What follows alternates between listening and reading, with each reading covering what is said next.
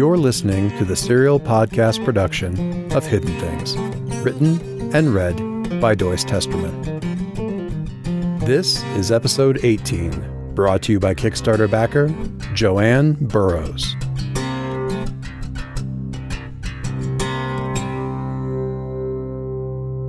Dusk comes early to a town that lies directly against the eastern face of a mountain range.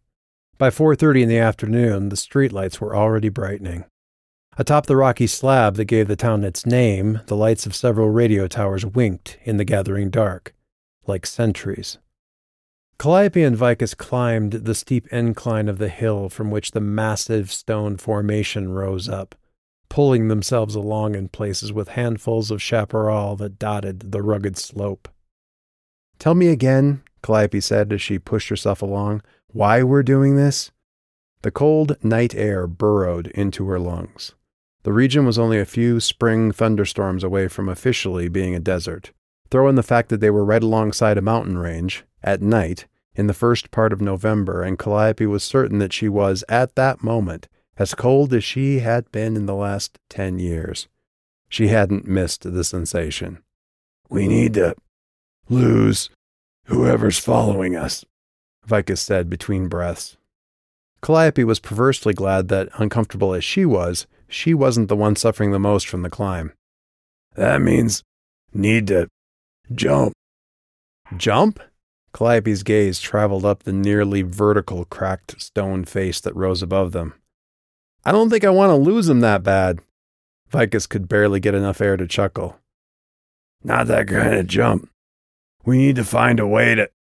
He shook his head. "Ask me once we get to the top and I had a chance to puke." Calliope nodded and kept going. The ground was loose and almost sandy near the base of the rock itself. Vicus sat on a flat stone, his hood up and his head lowered between his knees, his breath hard but steady. His hands were tucked into his midsection, and, in the dark of the new moon, his silhouette looked like nothing so much as a nesting bird, with skis tied to its feet, Calliope thought.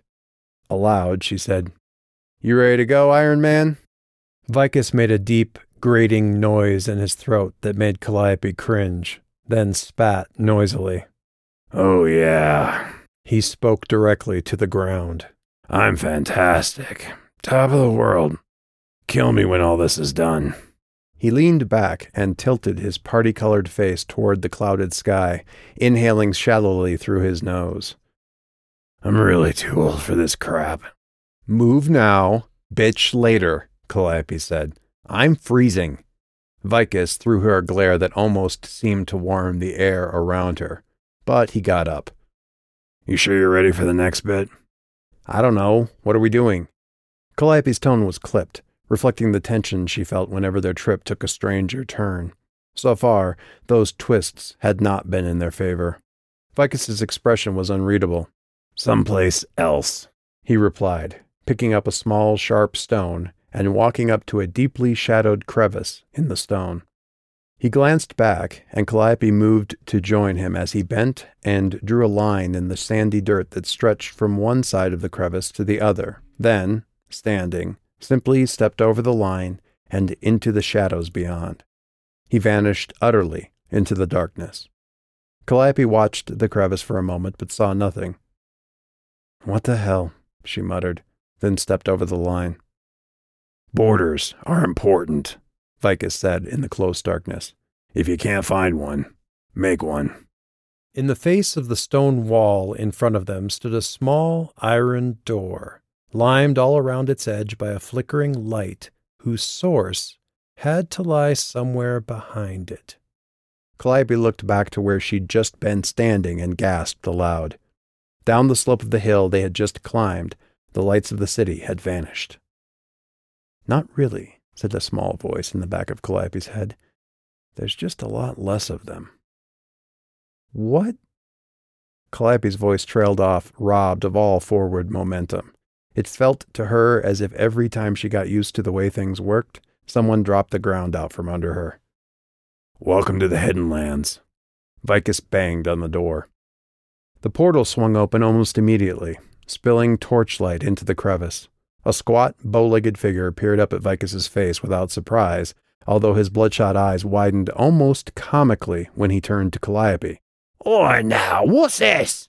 The thing nearly shouted, turning back to Vicus. "We don't like your kind around any sight.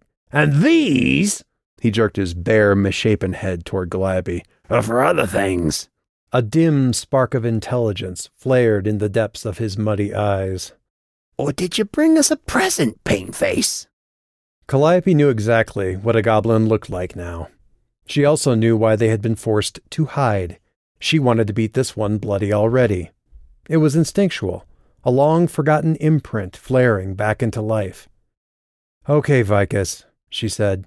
"Every time you take me to meet someone new, I want to kick their ass into their throat. It's getting old." The goblin snarled.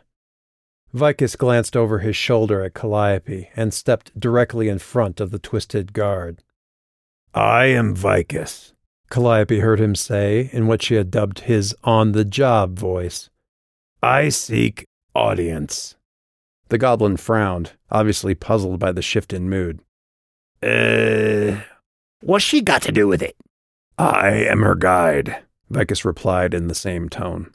The guard's eyes twitched in surprise to Calliope, then back to Vicus. He pulled himself more erect, which almost seemed painful. All right?" He frowned and thought again. Finally, "What's your purpose of—" He squinted. "What are you here for?" "Trade," Vicus said without hesitation. The goblin snorted. You should have said that at the first bit." He glanced at Calliope and cleared his throat. "I mean, come on in and be welcome at the Keep of the King." It's not Weathertop, Calliope thought. It's Goblin Town. They followed the bobbing gait of the goblin as it descended into the hill. Its skin was a mottled gray-green that hung in wrinkled folds from its twisted, raw-boned frame. "Nice friends you got here," Calliope murmured. "What are we trading for?" "Travel," Vicus said.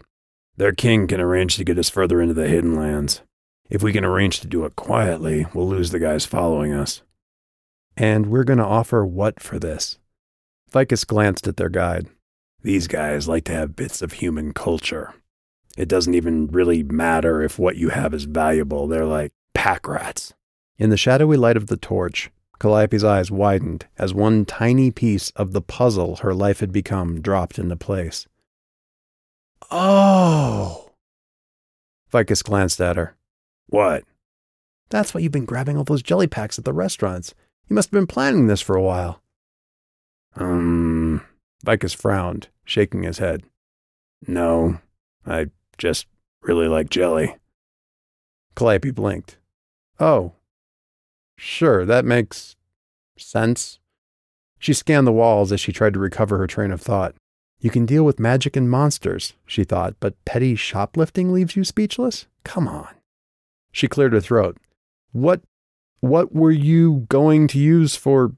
She paused, looking at Vicus, whose face had twisted into an expression she could not interpret in the near dark. "What's wrong?" Vicus shook his head, obviously struggling with some internal conflict. Suddenly, with a shock of expelled air, he burst into a low chuckle. Calliope stared at him. "You were joking?" she said. He nodded, still laughing. The goblin glanced over his shoulder. "Oi! Shut your soup hole!" Calliope ignored him. "The jelly is for the trade." Again, Vicus nodded. Calliope turned away from him. "Asshole," she said, the sting of the word stolen away by Vicus's redoubled laughter. I just, Vicus gasped out, I really like jelly."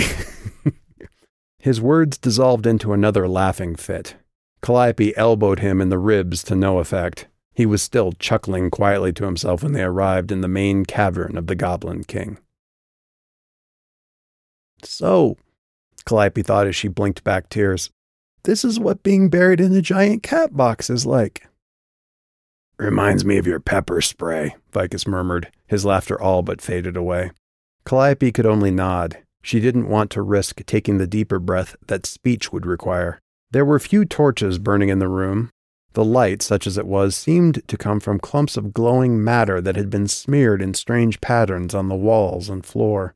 The goblin they had followed was taking a great deal of pleasure in his suddenly increased importance.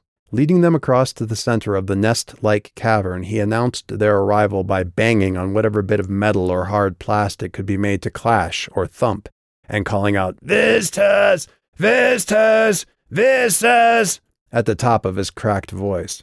By the time they crossed a quarter of the cavern, others had begun to stir, which only seemed to make the stench worse.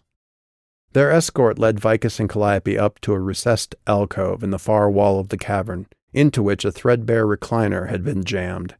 An almost childlike goblin perched in the large chair, its stick-like legs jutting straight out from the front edge of the seat cushion. A tin crown smeared with filth tipped precariously on its head.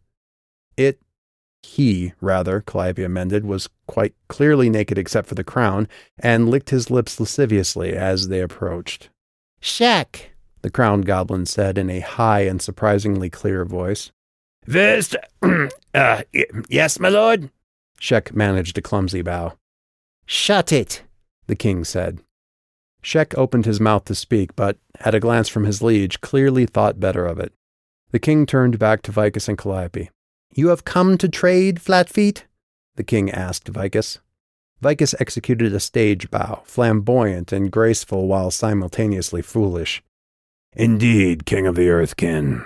We seek to travel further into the hidden lands, to which your home is a noble gateway." He raised his face to meet the shrunken monarch's gaze. "We also desire secrecy, which all know only the Earth Lords truly master." He bowed to the throne again. The emaciated thing atop the chair dipped its head, its eyes half-lidded. Calliope couldn't decide if he was trying to look wisely thoughtful or regally bored. "What do you bring in trade?" he asked.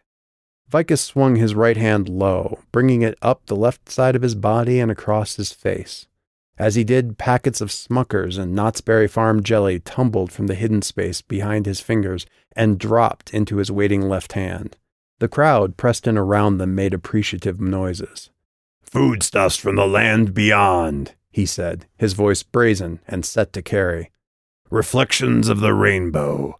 Fuel for your finest forges, fit only for a king and his most loyal followers." The king nodded, a sad parody of a potentate in his flabby and wrinkled nudity. He fixed his eyes upon Vicus. "Truly, the jester's talents are not exaggerated." His oil-slick eyes flicked to Calliope, then back to Vicus as he licked his lips. "No," he said. His high voice somehow carried the length of the cavern. Vicus froze, caught halfway through an acknowledging bow. "No, Highness?" He straightened and raised an eyebrow, motioning with one hand to stop a movement that Calliope hadn't realized she was about to make. "If I may presume to ask, why do you decline?" "I think I can answer that, Vicus," said a voice behind them. "First, though, I'd like you to secure Miss Jenkins for me." Calliope spun to face the speaker, already recognizing the voice. A few dozen feet away, Special Agent Walker's sharp, saturnine expression seemed to glow softly in the place's pale luminescence. Anger overwhelmed her surprise. "Unless you bribe these guys to help you, Walker, I think the only thing that's going to happen right now is a righteous ass-kicking." Walker smiled, and Calliope remembered again how much that smile had bothered her. He opened his mouth to speak, shook his head, and pulled a gun from inside his coat. "Why am I on the ground? Who tripped me?" Calliope was having trouble breathing. She tried to get up, but couldn't quite get her balance to shift forward. She looked up and saw that Vicus was standing over her, tried to tell him to help her, but couldn't get the words out. She tried rolling over, but her right arm wouldn't work. "He used a spell on me, Vicus, like that one you did on Lauren. Help me." "You didn't have to shoot her," she heard Vicus say to someone past her line of sight. Calliope couldn't remember to whom he was talking, which was strange because it seemed like it should be important. "He shot me? I thought..." And then she didn't think anything at all.